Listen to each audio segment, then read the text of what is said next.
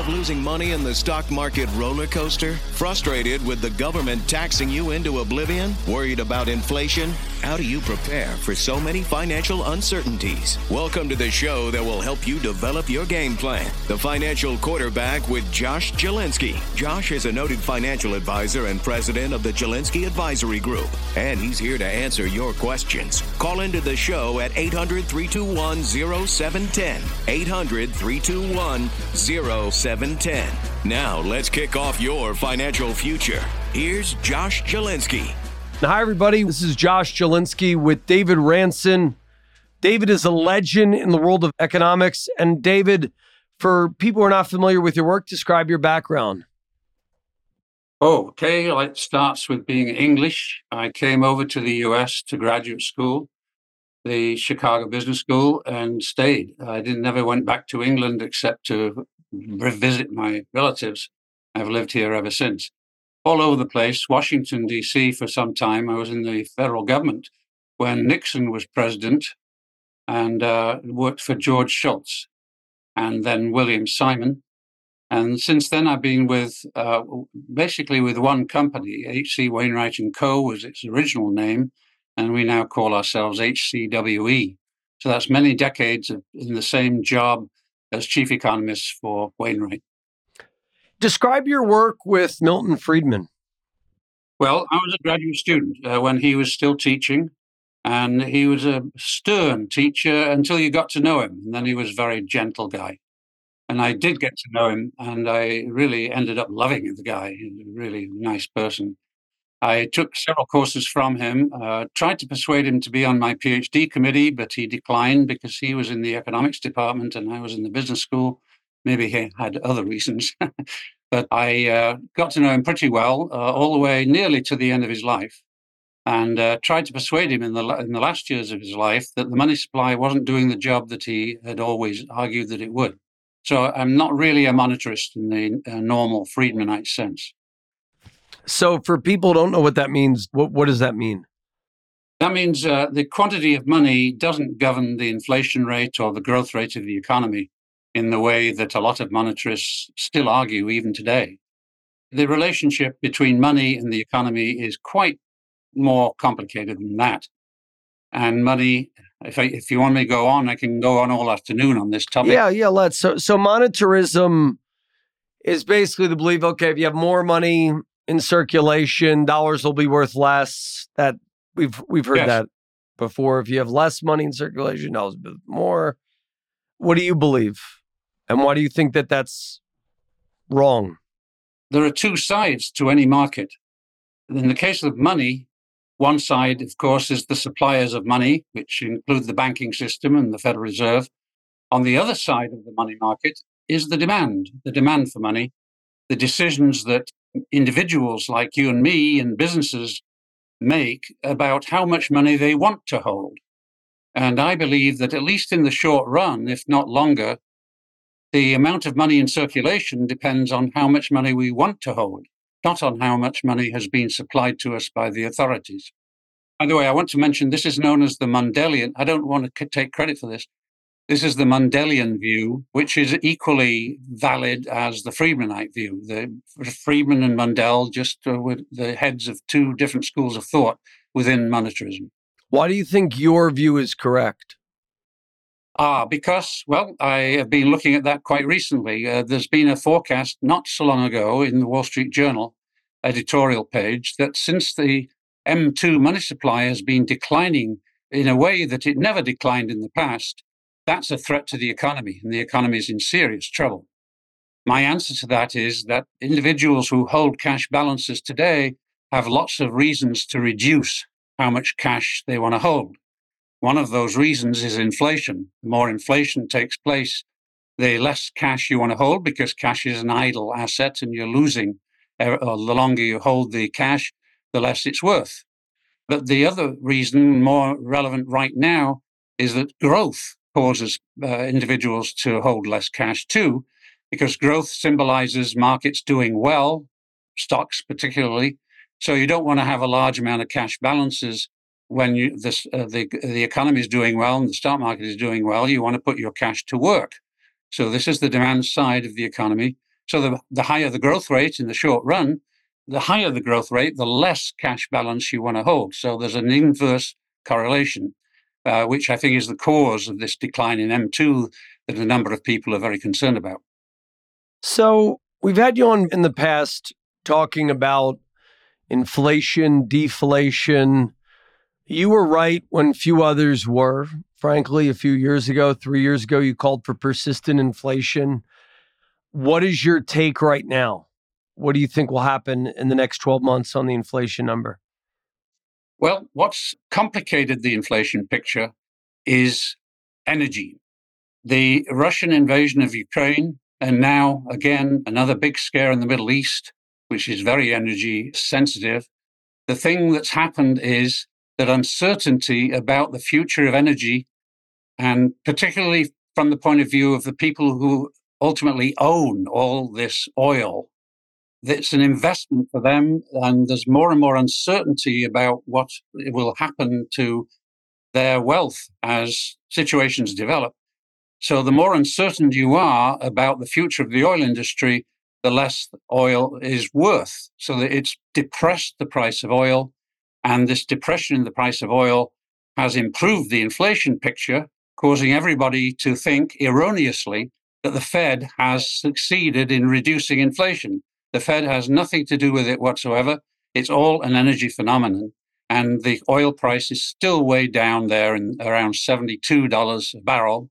But I think the natural price of oil, if all of these war scares were to go away, would be around 130. And if that happens, what happens to inflation? Shoots back up again. It's a huge boost to the inflation rate. The inflation rate goes back to where it was before it started to alleviate and beyond, in fact. So you're in the camp that inflation is persistent for how long? Until the government wakes up and follows different policies, basically fiscal policy. As long as the government throws money at the economy, the inflation rate is going to go up. And I don't know how long it's going to take for the government to realize it can't afford to throw money at the economy in this way. All the politics are pushing the government to throw more money instead of less for a long, long time.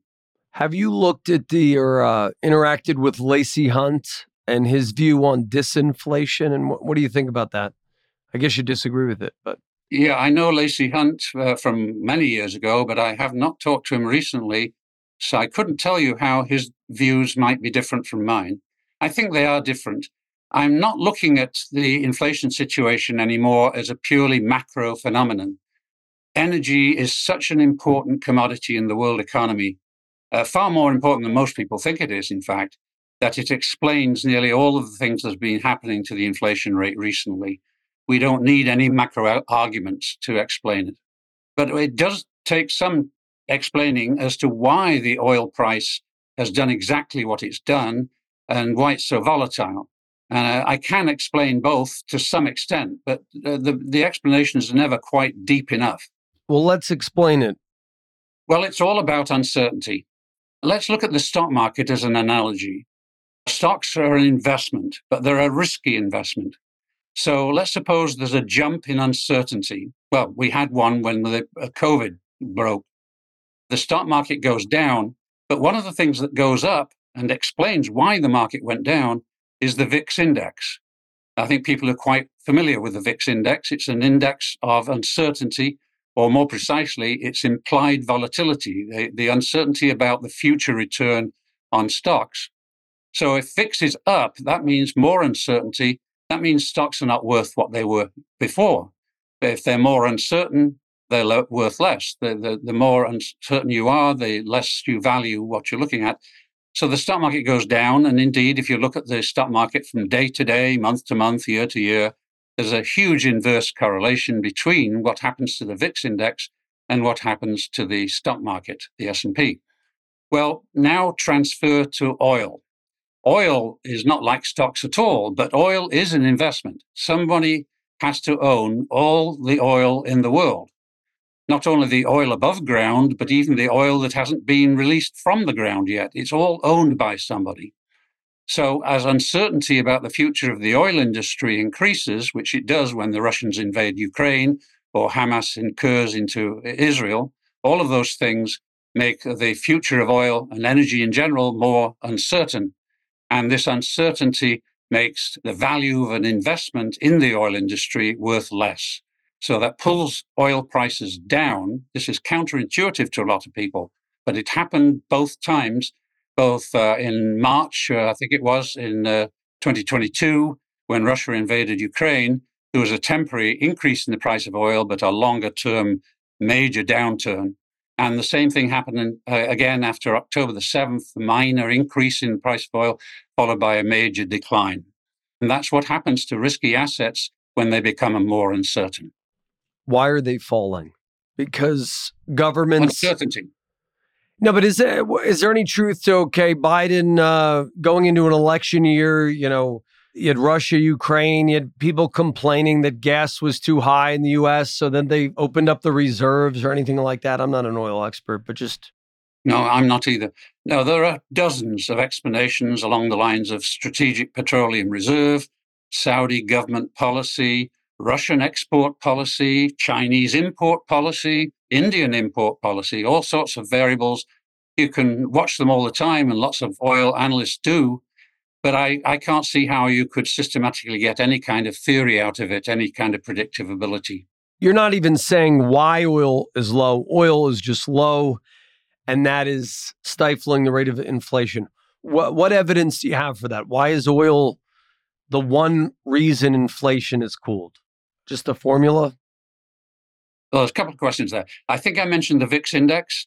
Yep. The corresponding index for oil is called OVX. You can actually buy it and sell it. It's a financial instrument. It's called the implied volatility of the oil market. And it's well known that it reflects the uncertainty about future oil prices, or the uncertainty about the return on holding an oil-related investment. So that's why oil prices are depressed, because the uncertainty is much higher than it was. Just as we see the stock market depressed when VIX is much higher than usual. The normal level of VIX is 15 or so. It can get to a high of 30 or 40 or 50. It has even gotten as high as 60 or 70, I think, on occasion. Those are extreme examples of uncertainty that occur when there's a major geopolitical event, such as shooting down an American plane in the Middle East or something like that. So oil's low, inflation's low. Where do you get your argument that inflation is persistent? And I know you've used this gold ratio and things like that in the past. I don't know if that tells us anything. Yes, well, the ratio between oil and gold over the long haul is very, very stable. It's hardly any different today than it was 100 years ago, in spite of all the enormous changes that have taken place in the past 100 years in both the industry for oil and the gold market. All of that, it's a matter of the demand for these investments. People feel about these investments, their safety or their lack of safety, in the same way today as they did 100 years ago. And the result is that the ratio in price between oil and gold is much the same, very nearly the same as it was 100 years ago. And it's been the same all the way through, with these fluctuations, which are very confusing. And we're going through a fluctuation at the moment. But the fluctuations are always temporary. So, no, what I was referring to is more of inflation. All of this is about the short run and the tendency for the short run to iron out. But in the long run, we see large increases not in a stable, consistent way, but large jumps from time to time in both the price of oil and the price of gold. And of course, in the prices of all the other commodities in the system. But the biggest jump that ever took place was after the Bretton Woods system broke down. And we went from a quasi-gold standard in the old days to a floating standard without it, not really a standard at all. But the value of a dollar depends on what we think the Fed is going to do, which is a very poor basis for a currency. When will the Fed wake up and say, hey, you know what? We haven't, now they have a victory lap because inflation's cooling and they're talking about rate cuts and all these things. You believe that they are wrong and misguided, correct? And why is that? In praise of the Fed, I would say they've been very cautious. And I wouldn't call it a victory lap. It's people who kind of follow the Fed and believe in the Fed. They're the ones who are doing the victory lap. The Fed is very cautious and very reluctant to reduce interest rates, and it possibly never will reduce interest rates. So that is still a possibility. It all depends on how things work out. So I have to say that in favor of the Fed, they're not being stupid, but they are missing this important insight. Two insights. One is that in the end, inflation depends on the depreciation of the dollar relative to gold. We've proved that over and over again, and the lapse of Bretton Woods was one of the major proofs. Other countries have proved it even more times on a larger scale. And then secondly, in the short run, we have the energy industry, which plays a much bigger role in the setting of the price level than anything the Fed is doing. And so with inflation, what other proofs do you have for the fact that you think inflation will be persistent? And when do they wake up and say, hey, we were wrong, we have to keep hiking rates? The basis of it is a very strong correlation over time with a bit of a lag in it between the price of gold and the price level. Consumer price index or the producer price index, there are lots of ways to measure that. As long as the gold price goes up in a very consistent way, which it is doing, the inflation rate will be consistent as well. Now, to complicate things, we can't use the spot price of gold to measure this because the spot price of gold is influenced by crises like COVID. That was one of the biggest crises recently. You need to look at gold 20 years out in the forward markets to be able to see what's happening to the depreciation of the dollar. But it's the depreciation of the dollar that is consistent over time, although it comes in jerks and cycles and waves, but it's still very consistent over time throughout nearly the whole world, not just in the US. And this gives you persistent inflation. But since Reagan, we had a break. Reagan broke the cycle in the 1980s. He campaigned to bring back the gold standard, and he followed very counter-liberal fiscal policies. And this encouraged people to have more confidence in the future of the dollar, and that stabilized the inflation rate. And the influence of Reagan has remained in the markets almost to the present time. But I think in 2020, it broke. And so the future price of gold, you have this ratio that you look at that's the futures market, and you divide it by the strips. Remind me that again? Yes, well, strips are just a way to estimate what the price 20 years out or 30 years out would be if we had an active gold market out there. The gold market isn't active, of course, for 30-year delivery. Who wants that? In finance, you can always create a price that for a hypothetical transaction, and that's what it would be. If you were buying and selling gold and you're not required to deliver as seller to the demander until 20 years from now, there's still a price you agree on today. That price is the forward price, or you might call it a futures price. That is the price that I think measures the extent to which the dollar has depreciated today. The markets are setting it for all the way out to the future, 20, 30 years, even beyond. What do I look at? I think in the past you've said, look at is it the S&P U.S. Treasury Principal Strips Index or the Bank of America Merrill Lynch Long Treasury Principal Strips Index? The one I use is the Bank of America Merrill Lynch. It was originally the Merrill Lynch database. Their figures for Treasury strips, that would be a bond that pays a balloon payment 30 years from now or 20 years from now, but pays no coupons in between. So it's called a zero coupon bond. Those prices are on the books. Merrill Lynch provides them on a daily basis. So what is it priced today? I can't remember the numerical price. It's expressed in 6 digits. Okay. I'd have to look it up. But I'm interested in not what the level of the price is. What's important is the percentage change in the price. And I can tell you something about that. And what is that saying? Well, it's been rising at a fairly hefty rate all last year, 2023.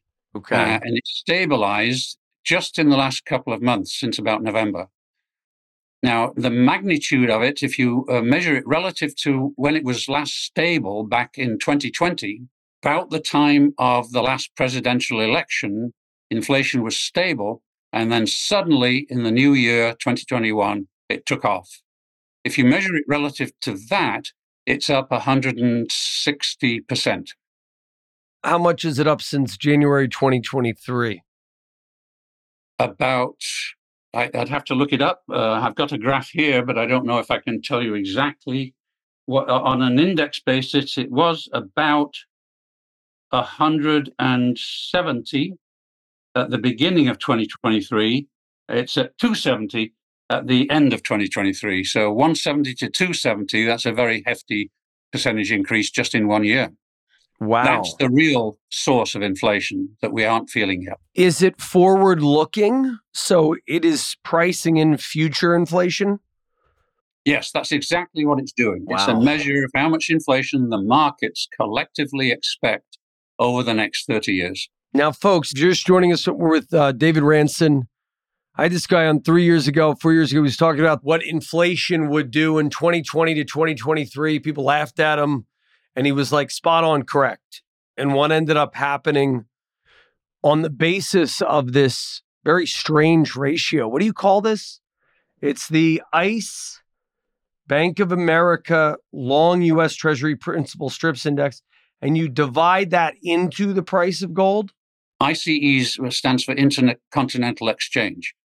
The price of a zero is the number of future dollars 30 years out or 20 years out you would get for a single dollar today. So you're dividing by today's dollars and you end up with the ratio between gold and future dollars. And that's a much more stable basis for estimating the danger of inflation. It doesn't fluctuate the way the spot price of gold does. And that is saying, based on last year, there's something like a 58% increase yet to be realized in the inflation rate? Yeah, at least. Yeah, and I remember you saying this 3 years ago to me, and it was like, I remember that like 160% increase that it was forecasting. And if you think about it, it kind of came true. Oh, only part of it has come true yet. And we think it's going in the opposite direction, but we're being misled. Energy is pushing it in the opposite direction, but only in the short run. The price of energy is also dictated by the price of gold historically, and that's very easy to prove. Don't they know this? Are they like purposely misleading people, or are they just happy that the price of energy is down? That's a hard question to answer. They're absolutely not lacking in intelligence. They're not lacking in data. They're not lacking in insight, but they're looking in a completely different direction. So they're not seeing any of it, as far as I can tell. How long have you been tracking this index? It's such a strange formula. How'd you come up with this? Yeah, I stumbled on it. It wasn't anything I could construct. I just discovered it. I stumbled over it. About 5 years. So I'm still trying to look and find this index. Well, the zero is on the internet. Is it ZROZ? Is that the symbol, ZROZ?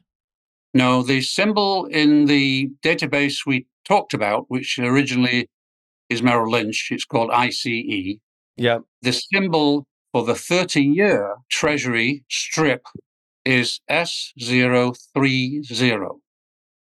And there's a 20-year and a 25-year and so forth, but I'm using the 30 for most of the time. Basically, the only thing holding inflation down, in your opinion, is the energy price being low. And eventually we're going to wake up, realize the Fed's wrong. And I mean, this actually is kind of a very bearish prediction. So you do not adhere to the disinflation camp that we're going to have this deflationary environment at all? Not at all. People mix up the concept of deflation with depression, but they're not related at all. Deflation is simply a decline in the price level. We'll probably never see that. Disinflation is a reduction in the rate at which the price level declines. And we have been seeing that for the last year. And that's driven by energy prices being so low, as I said. In the longer run, of course, there's a much more consistent tendency to have a positive rate at which prices rise. And in some countries, they can go all the way to hyperinflation, not at all uncommon anymore. And the US is not immune from that process. All you have to do is mismanage your monetary system, and you'll get hyperinflation for sure. It doesn't matter if you're US, UK, European, African, and so forth. It doesn't make any difference. It's a matter of the policies you follow. When do you think they wake up and realize they got to raise rates again? These are not people who are likely to wake up. They're absolutely committed to their thinking. Their doctrine is the only word to use. It's like religion. I mean, how long did it take the Christianity to wake up from the Middle Ages to the present time? And how many people were killed in the process of quarreling over little bits of doctrine? It takes a very long time for people in an elite's control over the economy or over this country to change their minds. The doctrine passes from generation to generation to generation. It's a very, very long process. So you don't believe that we'll have a soft landing then? No, we never had to worry about a soft landing because we're not going to have a recession in the first place. And we haven't had a recession.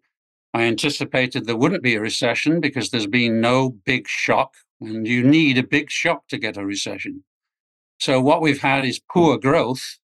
We occasionally have a good quarter, but it doesn't mean very much. On the average, our growth rate is only about 1%. In the rest of the world, it's worse. If the collective belief, I don't share this belief, but if the collective belief is that the Fed sort of has its act together, they're going to do this soft landing, and all of a sudden they got to raise rates to prevent a further inflation, then the markets will get spooked next year or the year after. We might have another 20 to 30% drawdown. I don't know to what extent the markets really believe what the Fed says. Where individual members of the market believe it, but the markets are really not driven by the opinions of individual people. They're driven by buying and selling decisions and people learning from experience, not necessarily just following what they learned in school. So the markets have a superior kind of intelligence, and you never know what they're going to do. Maybe it seems like prices can't get much higher, or that the stock market is headed for bear territory, or maybe you're worried about another great recession. Josh Jelinski, the financial quarterback, can help you protect your family's financial future in times like these. Call 888-988-5674 to take advantage of Josh's 27-point plan to achieve financial health. And when you call, you'll receive a free copy of Josh's book, Retirement Reality Check. Call 888-988-5674 to receive your free copy of Retirement Reality Check. Do you have a question, Nick? Go ahead. Oh, yeah. First off, I wanted to compliment the doctor on using the strip market as a proxy for inflation expectations and looking at that versus gold. My question, and therefore implying, I guess that, inflation's coming back and oil is central to human civilization and it's artificially depressed. And when it goes back up, the inflation rate's going to go back up. All this makes sense. But what doesn't make sense to me is that the Federal Reserve can ever really allow interest rates to obtain a market level when the debt to GDP is so high and interest on the debt is, maybe just top defense and is headed for Social Security and will overtake Medicare as the single largest item in the federal budget. So in that sense, it seems like they have to, pull out the Japanese playbook and have yield curve control and artificially depress interest rates. And this last 2 years, 18 months is sort of a head fake before they have to capitulate. And can you really be Japan when you're the global world reserve currency? So I would just like to, and all of these sort of variables are beyond my pay grade. I don't know how this all plays out, and I'd love to hear how he thinks it plays out. I don't know anything about Japan. There isn't time to follow so many countries. I have to follow one or two or three. Couldn't answer the question about Japan. In my opinion, it's a myth to think you can control the yield curve.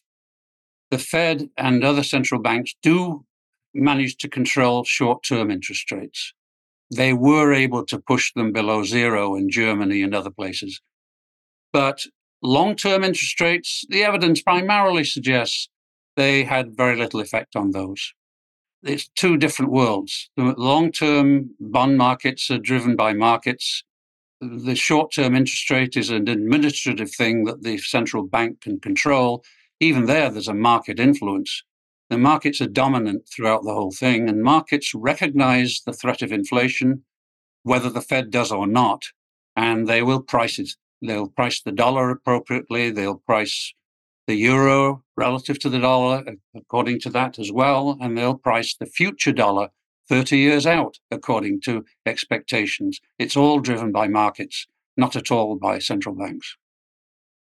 Well, the example in Japan was where they took their long rates and pegged them at 25 basis points because the Japanese jet to GDP is like 250%, and they just can't afford to pay anything higher than that. Then that broke, recently announced at 50 basis points. So at some point, a country goes bankrupt because debt service at a market rate absorbs all tax revenue. And so that's where, even though, the yield curve, obviously the Fed doesn't control long rates in the historical paradigm, but this is what the Japanese had to do. They had to, expand their, their purview and control long rates because their debt was too high. So the concern is that a country like the United States can't really afford a market rate. Listen, I'll step down, and I appreciate you taking the question. There is an important point, an important insight to add to your question or to any answer I might give. Japan and the US are not the same kind of economy. The main thing about the US, it's different from every other country in the world, perhaps except Russia. The US government owns about 1/3 of all the land area. I think it's 1/3 of all the land area of the United States. It just owns it outright. The amount of wealth vested in that is an enormous asset on the balance sheet of the federal government.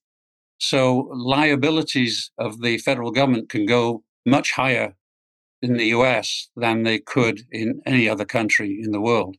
So the US is not in the same danger of bankruptcy that other countries are when their spending gets out of control. It's still a major problem. I'm not minimizing it, but the federal government doesn't have to worry about bankruptcy. If it sold all that land, it would be awash in wealth. So let's go back to your comments on oil. You call for one of your latest HCWE, and you can find out more of Dr. Ranson's work on hcwe.com. Talk about oil being 120 a barrel. You think that will be the normalization of the oil markets?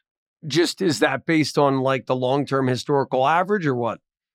Yes, if you look back 100 years, you find that the ratio between oil and gold forward, 20 years of gold, you could do this with spot gold if you want, it doesn't make any difference. It was the same as it's been in the last 2 or 3 years here.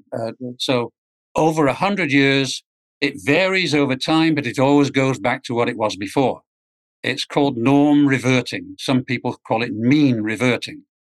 So there's a permanence to the ratio between oil and gold, which is not going to go away. And that's the basis of figuring that the oil price should not be $72 a barrel right now. If things were normal, if we went back to the normal ratio with gold, it would be at least 120 and maybe 130. Okay, we're going to go to another question from Tina in the audience. Go ahead, Tina. Thanks, Josh. Thank you, David. I didn't come in from the beginning. I apologize for that. Do you mind going over what your inflation formula is again? And can I find that on TradingView? Because that's really the only tool I have to try to look at a graph of this. I don't have a Bloomberg. Okay, well, let me make this a general comment. Make a note of my email address. Anyone is invited to write to me and ask for anything specific. The graph I would answer this with is one of my graphs. If you look at the cumulative inflation of a lot of countries around the world, especially the ones with the highest inflation rates, which tend to be in the undeveloped world, and plot that set of numbers against the cumulative rise in the price of gold in each country measured in their local currency, you get a straight line, a beautiful straight line and a slope of 45 degrees. So that graph is something I would love to make better known because I don't see a lot of economists being aware of it. It's partly because they don't go back far enough into the past to see it.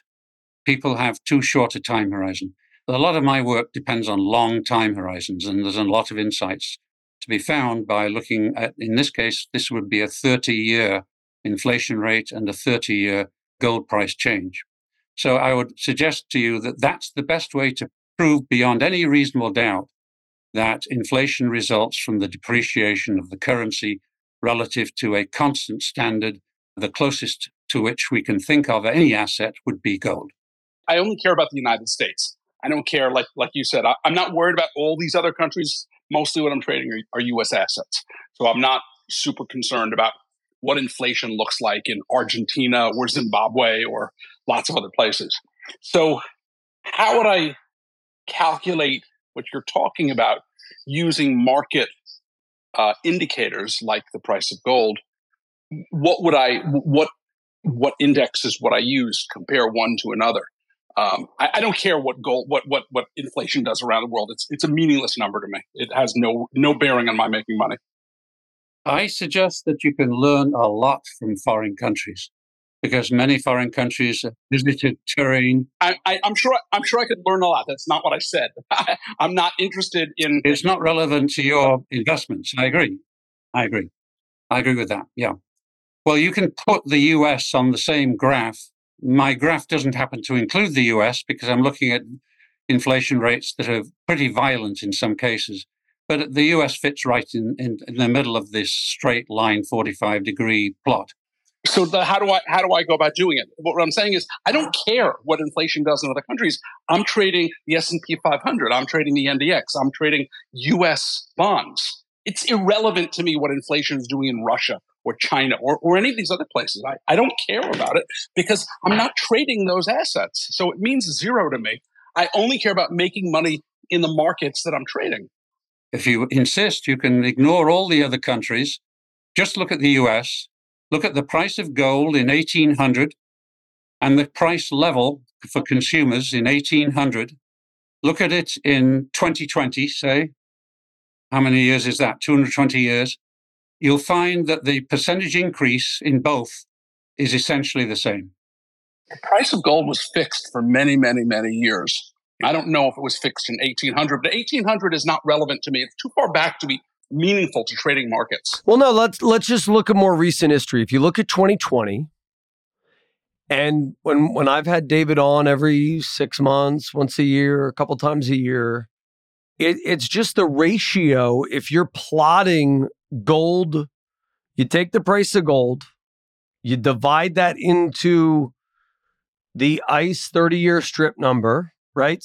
So today you would take... You don't even need, for this purpose, you don't even need to bother with that. Just use spot gold. And because over time, gold and the adjusted price of gold end up being in the same place. Over time, they are the same thing. But in the short run, they're not, which is why I think it's important to make the distinction. But it's so simple. Any time in the past, just take the price of gold in dollars and take the producer price index. That would be the best one to use because consumer price indexes are really screwed up. And look at today's version of the price of gold and the consumer or producer price index and look at the percentage change in both. You'll find no matter which year you choose in the past, it's the same ratio. It isn't exactly the same every year, but if you allow for a lag between the price of gold and the producer price index, then you don't need much of a lag. You'll find it's the same. If you use the consumer price index, which nearly everybody insists on using, it's a longer lag, but it's still the same in the end. I guess maybe I'm not clear. I'm trying to actually get the formula that you're using to calculate this so I can replicate it and look at it myself. That's what I'm trying to get. Well, I think it's just gold, the price of gold, 2050, right, or whatever it is, divided by S030 on the ICE exchange, which you have to subscribe to. I don't know. I mean, I've always tried to look this up when we have them on, and it's the ICE B of A. I think you got to subscribe to their feed. You can get data for free. I get the data for free, but you can't get massive amounts for free. You can get small amounts of data. Where do you get their data for free? Because every time I you try just register on the website. But just simply, if the price of gold's 2050 today, it's 2050 divided by the ICE Bank of America 30-year strips index, correct? And that will give you a number. Then you basically just plot that number every day and you see a rate of change. And I will tell you, just from observing this since I've known David, it has been shockingly prescient of the last, 5 years I've known him. And it's given some forward. I mean, nothing's perfect. No indicator's perfect.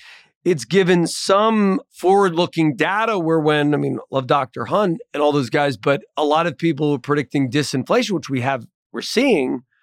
Then in a year or two, then they're surprised when, prices jumped and stuff like that. So I found it to be an interesting indicator. I wish it was, to your point, Tina, I wish, hopefully, Dr. Ranson, you can get this, published and we can make this like a real indicator that's easy to follow. It's a little bit tricky. I think that's what he's getting at. I've published it to my own clients. I haven't published it in any academic journals. It's too time-consuming, but I will eventually. If I want to go online, am I wrong, though? You take the price of gold today, 2050, you divide that by that ratio, right? But where do you get that index, though? I always, if I Google ICE B of A 30-year U.S. Treasury constant maturity strips index, that's what S030 is. Do you get that from ICE? Who gives that to you? Yeah, they have a website. I can send you the link. Yeah, send me the link, and I'll make it available to people who want to. And then you'll have to register in order to download data, but that's not hard, and it's free. It goes all the way back to Merrill Lynch, and Merrill Lynch created that database, and it was free then, and I've been using it ever since. It just seems to be tricky to find it sometimes. Would it be on the Fred website or no? There's something I need to make clear because we're talking about two different topics at the same time. One topic is the formula that I use to get the forward price of gold from the spot price of gold. The other topic has nothing to do with that. It has to do with the long-term proportionality between the price level or the inflation rate and the price of gold or the rate at which the price of gold goes up. And for that, you can use the spot gold price. It won't make much difference to the result. You're going to get a 45-degree straight line relationship across the entire world and within the United States historically as well. I care about what's going to happen a year from now, 2 years from now, but I find it pretty alarming that you said there was a 58% change in this ratio last year that really hasn't shown up in the inflation numbers yet. And I remember you kind of saying this 3 years ago, and then it happened, and it's kind of alarming. Well, the good side of the whole story is that the combined collective private sectors of the economy are far more powerful than we give them credit for. And the markets, where markets are efficient, are permitted to operate, they're far more powerful in dictating the future of a country like the United States than any bunch of Washingtonians would be. To go back to this ICE B of A thing, what is that number today? Well, as I say, it's a 6-digit number. I can't. Oh, okay, okay. And you just plot it daily, and then you see a rate of change. Okay. Yeah, send me an email on how to get that. I've always found. Yeah, I'll send you the link, and I can send you several data points so you can double check. You can download them. And just to clarify this, you take the current price of gold and you divide that by that number. Yeah. And that gives you a number, and then you just plot it once a day. Do you do it daily? Yes, do you weekly? I plot it twice a month. Okay. And even that's more than enough. but it shows this 160% increase. And that rate gives an implied future inflation increase that has yet to show up in the economy. Some of it has shown up. That's why we've had the inflation surge, but an awful lot of it is yet to show. So if it was a 58% increase, just what hasn't shown up yet? Well, the big part of what has not shown up yet is the way the oil price has pulled away from it, dragging a lot of commodity prices along with it. So as long as oil is abnormally priced, which it will be as long as we have wars breaking out all over the world, then oil will be depressed in price until we have a really hot war, then it'll go up. What if the government, I mean, obviously they have some access to this data. What if they know this and they're just saying that's why we're flooding the oil markets to keep supply high so prices go down, like some manipulation? So for example, theory that the Biden administration made the reserves more plentiful, more available, things like that. You don't really look into that. I don't look into that. There's no question that government officials are manipulating everything they can get their hands on all the time. But I don't think it makes a heck of a lot of difference. Markets are huge, deep, intelligent, far-sighted, and will outwit the government every step. And the market's estimate is the one I would go by. What else is keeping you up at night? What are you researching lately other than oil and your ratio? Well, I'm getting into commodities generally. I think the same things I've been saying about oil are also true about other commodities, which are much less important than oil. But it makes it interesting if you can develop a way of anticipating what's going to happen to commodity prices. That's useful for investment strategy purposes. So that interests me as well. I would like to develop some kind of general theory of commodity pricing along these lines. And it won't depend on what the people are doing running the Strategic Petroleum Reserve or the Saudis or the Russians or the Chinese or anybody else. It doesn't matter what individuals do. It's only a matter of what the market is doing. And folks, if you're just joining us, I'm Josh Jelinsky, the financial quarterback. Be sure to follow me so we can bring in economists. Last week we had Lacey Hunt. This week we have David Ranson and others. So that way you'll be notified when I bring these insightful guests on. If anybody has a question for Dr. Ranson, you can raise your hand. I'd love to bring you up. What opportunities do you like right now in the investing landscape? Well, the most interesting thing I do is to look overseas, and this is very counterintuitive. I look for the countries whose currencies have depreciated the most. Currently, that might be Argentina, might be historically would have often been Brazil, Turkey, Chile, and other countries from time to time. And this goes all the way back to the 1920s when the French started the whole ball rolling after the First World War. I look at these countries and I find that none of them can tolerate the hyperinflation that results. Politically, whoever was in charge during the huge currency depreciations that have occurred has been thrown out of office and placed by somebody who looked like they might know something. And frequently, the new regime that came in didn't know anything, and the inflation just carried on. But once in a while, they did know something, and they stopped the inflation one way or another. As most notoriously, the Germans stopped inflation in 1923 with the help of a loan from the United States. The thing is, if you anticipate there will be a reliable political revolt against hyperinflation in any country, then you should buy the equities of that country. It's called buying the dogs. They are the worst performing equity markets, but once the currency is stabilized, they turn around and zoom back up. I'm hoping this is going to happen in Argentina. It may have begun, but there's an awful lot of other things going on in Argentina right now, and they haven't dollarized yet. But if they do dollarize, that'll happen to Argentina if the present president is lucky enough to survive the opposition, which is intense. So for those who are not familiar with Argentina, what's going on? And you write in the International Forecaster, tying the domestic currency to or replacing it with a more stable external standard is a prescription that many other countries will eventually follow. They are the latest country in successful political rebellion against high inflation. Talk about that a little bit more. Yeah, people, I think, in the news media at least, and a lot of economists minimize inflation as really not that big a problem. It's the general public rising in revolt against it that convinces some economists that it must be more of a problem than they realized. The way to see how big a problem inflation is, one way, a very interesting way, I've just written about this, is to look at the stock market measured over 10-year periods. The 10-year performance of the equity market. I've got the data back to the 1920s, I guess. Could go much further back if I take the time. So we've got about, I think it's 9 decades in which we can measure the stock market's performance and the growth rate of the economy during that decade as well, and compare them. Hardly any connection. That goes against most people's intuition. There is a connection, but it's not what you think. Then you plot a graph of the 10-year stock market performance against the 10-year inflation rate. It's like an explosion, a huge correlation, especially if you replace the inflation rate with the change in the price of gold. Then you get the most unbelievably close relationship.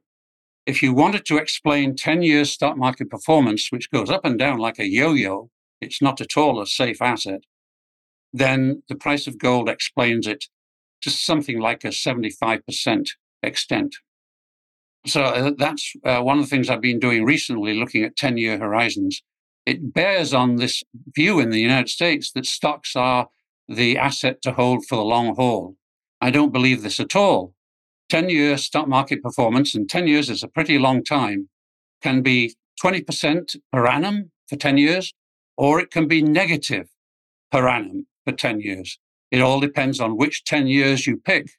That's not an asset you want to hold for the long haul and forget about. There is no asset that you can hold for the long haul, perhaps except gold. There are hardly any other assets at all. And the stock market is just like all the others. Have you looked at any other countries besides Argentina who are trying to have a political rebellion against inflation? For example, El Salvador with embracing Bitcoin as a more fixed external standard. Well, there isn't time. I haven't looked at a lot of other countries until relatively recently. The best example you might not think of is Russia. Russia had virtually a hyperinflation coming out of the invasion of Ukraine. And the Russian inflation rate was pretty high before the Ukraine crisis occurred. And somebody must have persuaded Putin that they could tie the ruble to gold. Essentially, it's like Argentina dollarizing, Russia goldized it. And they did. It's not clear how they did it, but they did keep the exchange rate between the ruble and gold within a narrow band, and they kept it going for about 4 months. And during that 4-month period, inflation went to zero. And then something broke. The Russian central bank was still there.